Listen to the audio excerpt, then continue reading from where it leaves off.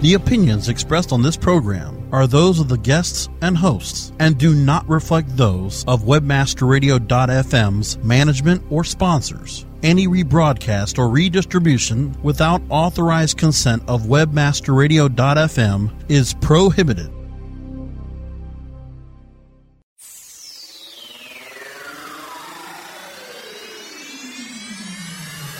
Business is changing, and new marketing avenues are opening up every day. WebmasterRadio.fm presents a show that brings you the innovators and trendsetters, taking us to a new age of marketing, media, and social business strategy. Welcome to Market Edge with Glenn Engler. Get ready to hear perspectives on social media and digital marketing that will help you gain insight into the unique opportunities and challenges facing marketers and thought leaders today. Now, please welcome your host, a Fortune 500 industry figure in the marketing and communications world for more than 25 years, and Chief Executive Officer of Digital Influence Group, the host of Market Edge, Glenn Engler. Hi, and welcome to Market Edge. I'm your host, Glenn Engler, CEO of Digital Influence Group, a full-service digital marketing agency that helps companies unlock the social potential of their brands and amplify its impact to drive business results. Today I'll be talking about private online customer communities with Diane Hessen, President and CEO of Communispace, a company that generates game-changing insights via private online customer communities. A pioneer in creating online communities to help marketers deeply engage customers, Diane helped found Communispace in 1999. Today, Diane leads Communispace's employees in building and managing the more than 500 private online customer communities the company has created for a marquee list of global corporations. Communispace's revenues have tripled over the last 4 years, and the company enjoys a 90+% client retention rate. Diane has spent her 30-year career helping companies become customer-focused and is co-author of the best-selling book Customer-Centered Growth, 5 Strategies for Building Competitive Advantage. A sought-after industry expert and speaker, Diane has received a number of awards for her leadership in workplace innovation, including Ernst & Young's Regional Entrepreneur of the Year and the Greater Boston Chamber of Commerce's Entrepreneur of the Year. Diane also sits on the boards of organizations like the Advertising Research Foundation, the Business Innovation Factory, the Progressive Business Leaders Network, the Mass Technology Leadership Council, Horizons for Homeless Children, the Boston Philharmonic, Stand for Children, and the Tufts Alumni Council. You can connect with Diane at Twitter at twitter.com/Communispace CEO. It's great to have another Tufts Jumbo on Market Edge, Diane. Welcome. That's right. Go Jumbos. Hi, Glenn. So, thanks so much for joining me. And for those who are listening who may be unfamiliar with Communispace, can you tell us a little bit about the company? Sure. We have been around for about 10 years. I always say before anybody knew that you could use the web to listen to consumers and before social media. We basically help major brands listen to the voices of their consumers, customers, non-customers, by listening to that, help them gain insight and take action based on that, and as a result, be more innovative, grow faster, be more effective at their marketing, or whatever else. We do that by building these online communities, as you've said, and we basically are pretty much a full-service firm, so we work largely with big corporations or with big corporations via their agencies, and essentially do all of the heavy lifting related to building these communities and managing them and making sure that clients are feeling a lot of success as a result. So when you guys started this, as you said, 10 years ago, before a lot of the social media stuff, what was the vision then? And give a quick view of some of the things that have changed in the last decade. Sure. Well, when we started Communispace, it's so hard to think about this now, but it wasn't that long ago that we were thinking about the Internet and what it would mean for our lives and our businesses. And when we started Communispace right around the turn of the century, everyone talked about the 3 C's: content, commerce, and community. So, of course, as you well know, content was, you're not going to believe this, but everything, all knowledge will be online. And you'll be able to get onto your computer and have at your fingertips whatever information you want. You won't even need an encyclopedia anymore. We all thought that was incredible, and of course it pretty much turned out to be true. And the second C was commerce. And commerce meant that we would all use the web to buy things. And people would talk about bricks and clicks. They'd say Walmart.com was going to be bigger than Walmart and so on. That hasn't all totally turned out to be true. There are a lot of physical retail stores that are very successful, but e-commerce has obviously turned into a huge industry. And then, of course, the third C was community. And the idea there was that we would all use the web to interact with and have conversations with each other. And our vision was that we would leverage the power of the Internet and its ability to accelerate and enrich conversations. And we would take all of that power and use it to essentially help businesses. We didn't exactly, we did a couple of, what they call in startup land, they call it pivots now. We didn't have the exact same idea then as we did now. But the vision really was similar, which was that two-way conversations were going to be absolutely critical for lots of functions, not the least of which was marketing. And that if we could help companies figure out how to harness that and master it, that it could be a really big deal. By the way, I love the phrase accelerate and enrich conversations. It's so great, so crisp. So before we get into a little bit more of the details in the community, which I know people are going to be really interested in, what's the day in the life of the CEO of Communispace? Give us a sneak peek into the day in the life of Diane. Yeah. Well, on paper, if you think about the formal role that I have, most of my responsibilities these days fall into a couple of categories. Obviously, I'm supposed to be the person helping create and set the direction and priorities of the organization. It's my job to make sure we have a really great leadership team and to hire and develop and inspire those people.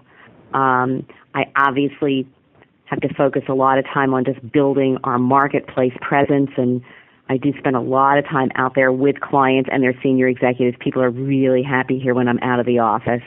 We got pretty aggressive growth objectives, so sometimes it's just the blocking and tackling of making that happen. And then, of course, I kind of feel like I'm the chief culture officer. We have this very cool technology, but when I talk to our clients and, why they're happy with us, they very often talk about our people. And so when you're in this kind of service business where your people are such a big element of your quality, you have to spend a lot of time creating a culture and a work environment where they feel like they can, do their best work. Now, I will say that's all of, the big formal stuff. I just got back from 2 weeks in China, and I created this program while I was away. I was away for 10 business days. So I sent a note out to the company. I said, look, I'm so indispensable. I think we got to have somebody sitting in my office and, giving orders while I'm away. And so we had 10 people volunteer to be CEO for the day. And I gave everybody a budget. Like, they had to tell me what they would do, and then I picked 10 people. And they each had a budget of $25, and they could do whatever they want, sit in on whatever meetings, meet with whatever people. They could order everyone around, they could change policy for the day or whatever. And I think most of them spent a lot of their time just, kind of sitting in my office, in my office with their feet up on my desk, telling my assistant to get them lunch, calling people up on the phone and saying, I'd like to see you in my office right away because, so they didn't fire anybody. They didn't really mess things up. But it was very interesting, and most of them spent a significant portion of their time walking the halls and trying to understand everybody's perspective on various issues. So it was great to get all those reports. And do you now have a review board of 10 people that will tell you exactly what to do going forward? Oh, no. We got 400 employees, and I'd say 395 of them like to do that. the power of Communispace. So right, yes. Be careful if you say that you want to practice what you preach, and make sure you're kind of co-creating the future for your clients. I guess you have to model that internally. It's quite dangerous. I'll take that under advisement. I'm trying to figure out whether that's something I want to launch. But so I think the latest number I saw was that you guys have launched over 545 online communities for clients, which is a staggering number. How is each community developed with the client, given their specific business and industry? Like, what goes into that? How do you guys get that going? Yeah. Well, most of the time, it's not, there's an investment involved when you work with us. So the average client, for us to build and manage a community for a major brand on an ongoing basis, it's about $25,000 a month. So it's not outrageously expensive, but it's enough of an investment where usually before the client even signs, they're pretty clear what they want to accomplish. Sometimes the agenda is really related to innovation with a capital I. They want to involve their consumers in creating new products or new positioning or new branding, or sometimes it's we want to completely rethink the way we do social media. Sometimes it's all of that, but it would be an innovation objective. Sometimes it's a very tactical objective, just related to being more effective at various marketing initiatives or whatever. But, or it might be we want to try to understand a brand new segment of customers that we haven't done business with before or the like. So generally, we have a set of overall goals, and very often clients will have multiple objectives, but that pretty much will drive what we call the facilitation plan, or generally what we're trying to find out with consumers. Now, once clients kind of get the customer experience, we might say, all right, you want to involve your, we're trying to get into a new market. Let's talk to these prospective new people. They may or may not be customers, and we'll put together a whole plan. Usually by month 3, when the client sees the power of what's possible, when you kind of have a room full of 500 customers who are available to you in real time, the agenda starts to change. Other people in the organization see what's going on. We start adding more and more varied conversations to the plan. So it's great to be able to be flexible like that. And then I think we're just going for better, faster, cheaper. I mean, better would be, are we hearing things from consumers that we haven't heard before, that are potentially game-changing or really inspirational or provocative for the organization, that are also super actionable? So that would be better. Faster would be, when you have an online community, you can literally get insight overnight. Yep. So, I mean, this, and your clients know this. You're sitting there, it's Monday morning, you're having a cup of coffee, and, all of a sudden the CEO walks in and says, well, I went to a party on Saturday night. I got one person telling me the following, and, he thinks we ought to, totally redo all the stores, or. I mean, you get something like Saturday night input. And sometimes the minute that you hear that, it, ruins your day. All of a sudden, you got to go figure out how you're going to respond to that. And it's great to be able to look at that executive and say, Charlie, that's really a brilliant idea. Let me go find out what our consumers think about that. And I'll get back to you by the end of the day. So sometimes faster is what the client is looking for, and very often it's a combination of all of that. Yep. And how do you guys recruit individuals for the community? Mm-hmm. Well, we've got I think it's about a 45-person team right now that is totally dedicated to recruiting and managing and making sure that our members are happy. So the client might say, we've already done we think we know what market segments we're going after. We're really interested in these particular segments, and our team will then put together a plan for how to most quickly and most inexpensively identify people like that. Most of the time, we're doing the recruiting online. Sometimes we might be buying email lists. Sometimes the client might have a list. We might be doing recruiting off of Facebook or Twitter. We might actually have to do it in person, especially if if we're doing something where we're helping a client understand what a market is like, say in China, where they're particularly worried about, is the person really a consumer? We might have to actually do stuff in person. But this team is unbelievable. And what they're really great at is, they know how to write the email that captures somebody's imagination enough for them to be able to be interested. And then we have various screeners so that we can understand what's going on. But there's a whole recruiting process behind that. And it's unbelievable, by the way. I love talking about recruiting because it used to be early in our business, people would say, well, I want to talk to moms with little kids. Or I want to talk to young guys. This is one of our first communities that we really got on the map from was for Unilever when we helped them launch their Axe brand in the United States. And the spec was, let's get young guys between the ages of 18 and 22 who really love women. I mean, it was pretty straightforward to find those people. Now, for one of our clients, we just recruited a community of young ethnic males who wax their car by hand at least 6 times a year. Yeah, that's a pretty tight spec. That's a pretty tight spec. Or, when we're working in pharmaceutical where you have to have people who are suffering through a particular disease or whatever, It gets a little trickier. Yeah. So I have a bunch of questions on where to go next, but we're going to take a very short commercial break. Please stand by, and we'll be right back with Diane Hessen and more of the conversation. Market Edge will return in just a moment. How much time do you spend on SEO research and competitor analysis?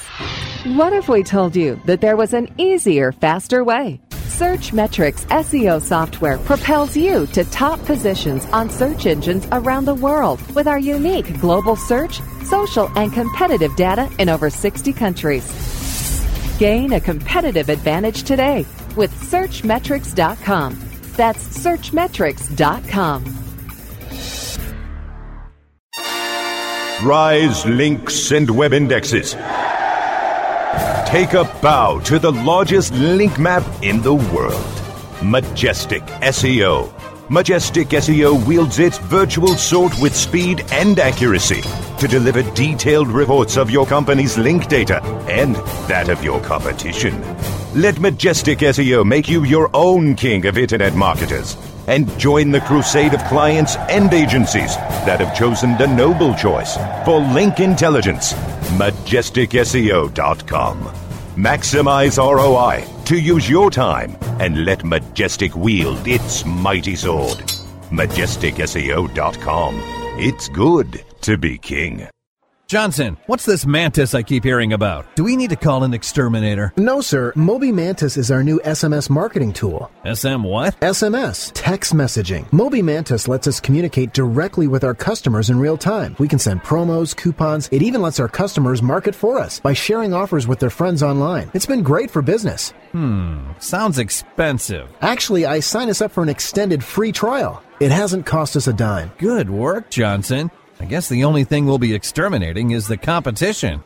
To get your free extended trial of Moby Mantis, text radio to 21691. That's radio to 21691 for Moby Mantis. Start your search engine and put your servers into overdrive. It's WebmasterRadio.fm, steering you into the winner's circle. WebmasterRadio.fm, we're everywhere. We're back with more Market Edge, bringing you the best and brightest voices in digital marketing, only on WebmasterRadio.fm. Once again, here's Glenn Engler. Welcome back to Market Edge. This is your host, Glenn Engler, and I'm here today with Diane Hessen, President and CEO of Communispace, talking about private online customer communities. Okay, so we talked about how the types of communities you set up and how you recruit, kind of fascinating as you get more and more specific. Talk a little bit, if you will, about some of the challenges of a B2B audience versus a B2C audience. And how do you think differently? Are there differences? Are the challenges different? Sure. So I'd say about 25% of our communities are B2B. So first of all, one of the things that's really different very often is the objective. So think about it. If we have 10 communities at Kraft, and they're all moms of different things. If we had that and Kraft had 5,000 moms that we were talking to on a day-to-day basis, and those moms all went out and bought more macaroni and cheese because they loved the experience, Kraft wouldn't care very much because 5,000 is a low number for them. Very often in B2B, though, think about it. If you're a B2B organization and we're in day-to-day conversation with 300 or 400 really important customers, very often those customers are spending lots and lots of money. Right. Their experience in your community could be the reason that they continue to do business with you, or the reason that they're actually expanding their relationship with you. So the B2B clients are very, very concerned with, and should be, how their customers are managed, who is in there, what they're saying, and so on. Because these people in B2B are really precious, and some of them are major clients.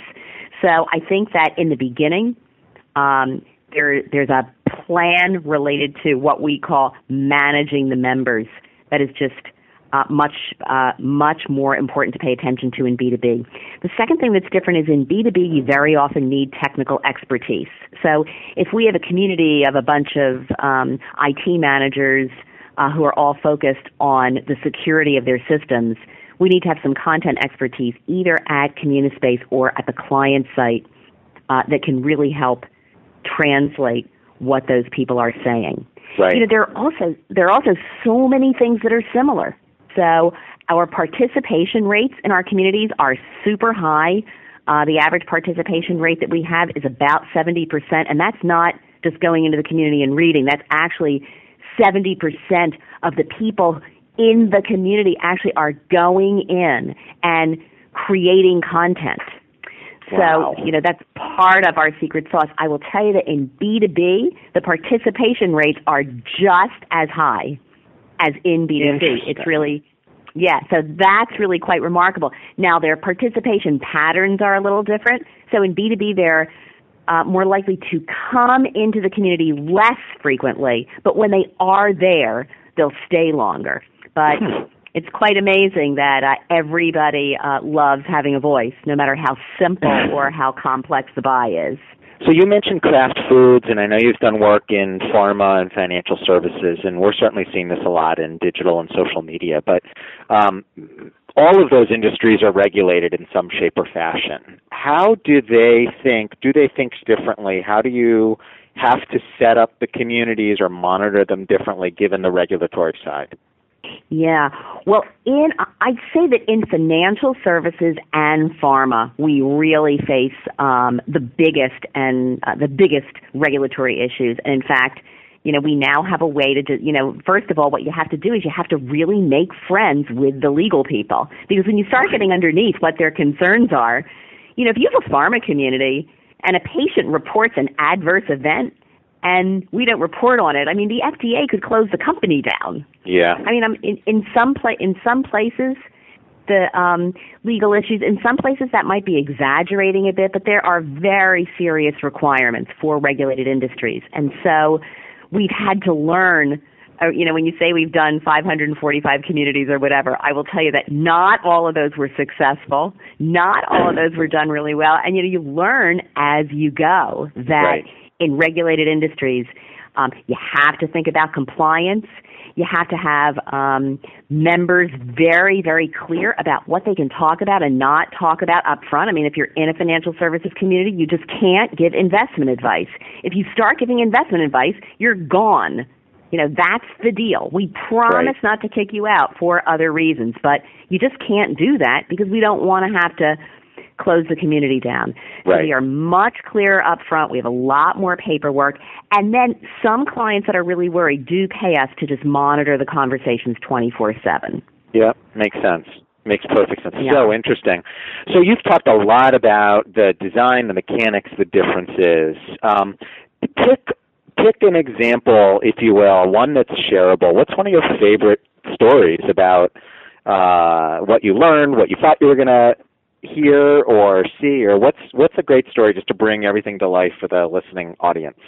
Oh my gosh! Well, I have a million. Well, if people love stories, we got a million stories on our website. But let me give you an easy one. Because I was just on the phone with a client, and it's not the most sophisticated work that we've ever did, but I think it's a great story about what can happen in our communities. So this is Godiva, and we have a community, for Godiva, of women who absolutely love chocolate. Actually, I think it's kind of half and half. Some who really love it and are addicted to it, and some who are more like me. We only have it 3 or 4 times a week. And one of the projects that we were engaged with Godiva in was to understand how the women in this community entertained, and whether when they were serving dessert they put candy out, and how they made decisions about candy and where they put it and what bowls they put it in. And if you had Godiva, did you put it out in the gold box, or did you take it out of the box and put it elsewhere? So we did a project over a series of weeks where people did journals of when they entertained friends, they did photographs and videos, and we were just really trying to understand overall the whole entertainment experience and how candy fit in, and doing some special projects around that. So in the middle of that, one of the women consumers said, look, I've got to tell you, I think everything that everyone is reporting on here is really interesting, but true confessions, because we've all been in this community now for a while, we all know each other. I've got to tell you, I just would not put Godiva chocolates out for my friends. They're just not important enough. The friends. And the friends. And it's funny, other people started jumping in here and basically saying, I really do know how you feel. Sometimes I'll put the cheaper stuff out for my friends, and I'll hoard my little gold box of Godiva in the kitchen. Funny. So I can have a little bit of it every day. Well, think about the ramifications for that. I mean, there you have a bunch of executives at Godiva sitting around the table saying, oh my gosh, we've created a brand and a product line that is so valuable that people don't want to eat it. And part of that conversation that came out of that was the genesis for the Godiva team's decision to create a brand new product line called Gems, which, if you know anything about Gems, is sold in, sometimes you can find Gems sometimes in drugstores, but it's little pieces of individually wrapped candy. The packaging is not quite gold.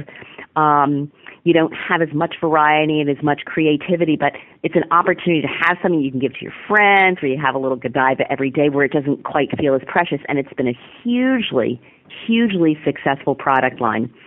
And, one of the things that there's so much around that story, and it's been written up in a lot of places. I think it was in Business Week also. And the Godiva team was so brilliant on this.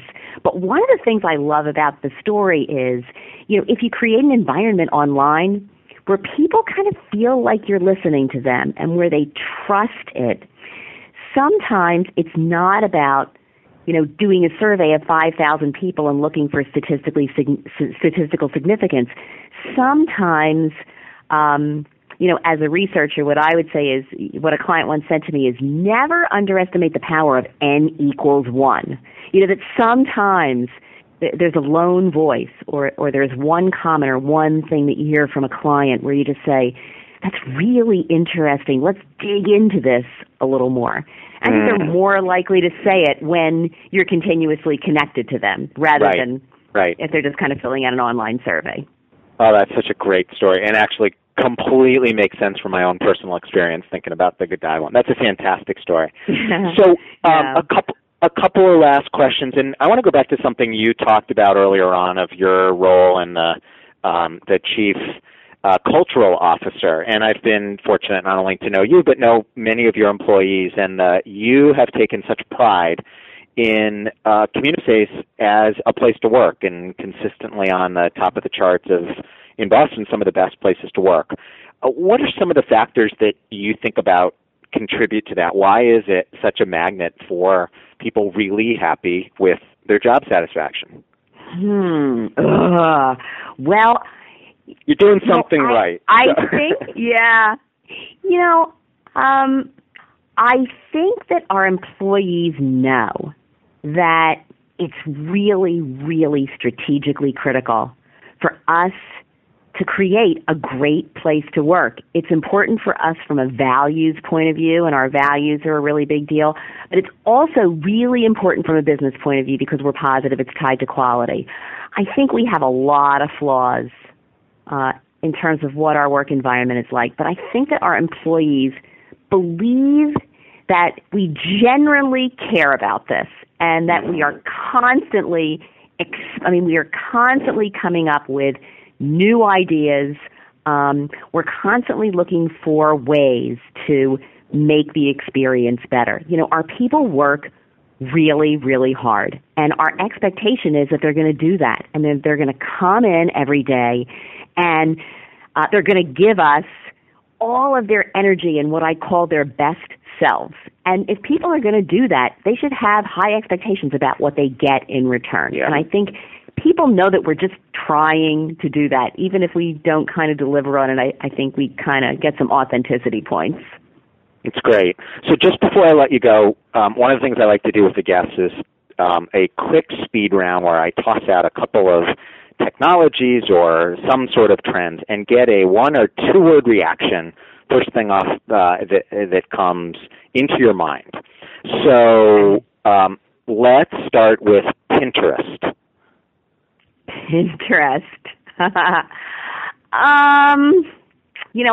don't know. I loved it in the beginning, and now I'm running out of time. But yeah, interesting. So I don't know. I'd say fad. Interesting. What about daily deals like Groupon or Living Social? I would sell Groupon short. I really would. And I love the idea, but I think it's really the problem for Groupon is that their customers who are, the restaurants or whoever else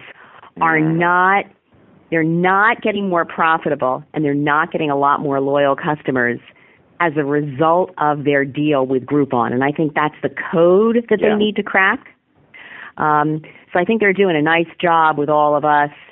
Some of the deals are more interesting than others, but it's pretty simple for us to understand, but they got to crack the code on the other side. All right, last one. What about check-ins like Foursquare? Fun, niche product. There's a lot that can be built from check-ins, but if it's just a check-in, there's not a lot of value. All right. Well, I want to thank you, Diane, for being my guest today. How about Digital Influence Group? Oh, just having fantastic time. There we go. Great stuff. Brilliant CEO. If I had a big marketing budget, I'd sign them up right away. There we go. Unscripted, folks, in the flesh, Diane Hessen. All right. He did not pay me for that. Well, thank you, Diane, for being my guest today. Thanks to everyone in the audience for listening to the conversation. If you have any questions or would like to talk further about the topic of today's show, feel free to connect with me on Twitter at twitter.com/Glenn Engler or on my blog at www.glennengler.com. And visit www.webmasterradio.fm at 12 noon Eastern Time on Tuesdays to tune into episodes of Market Edge. For Market Edge, this is Glenn Engler. Until next time, I'm out.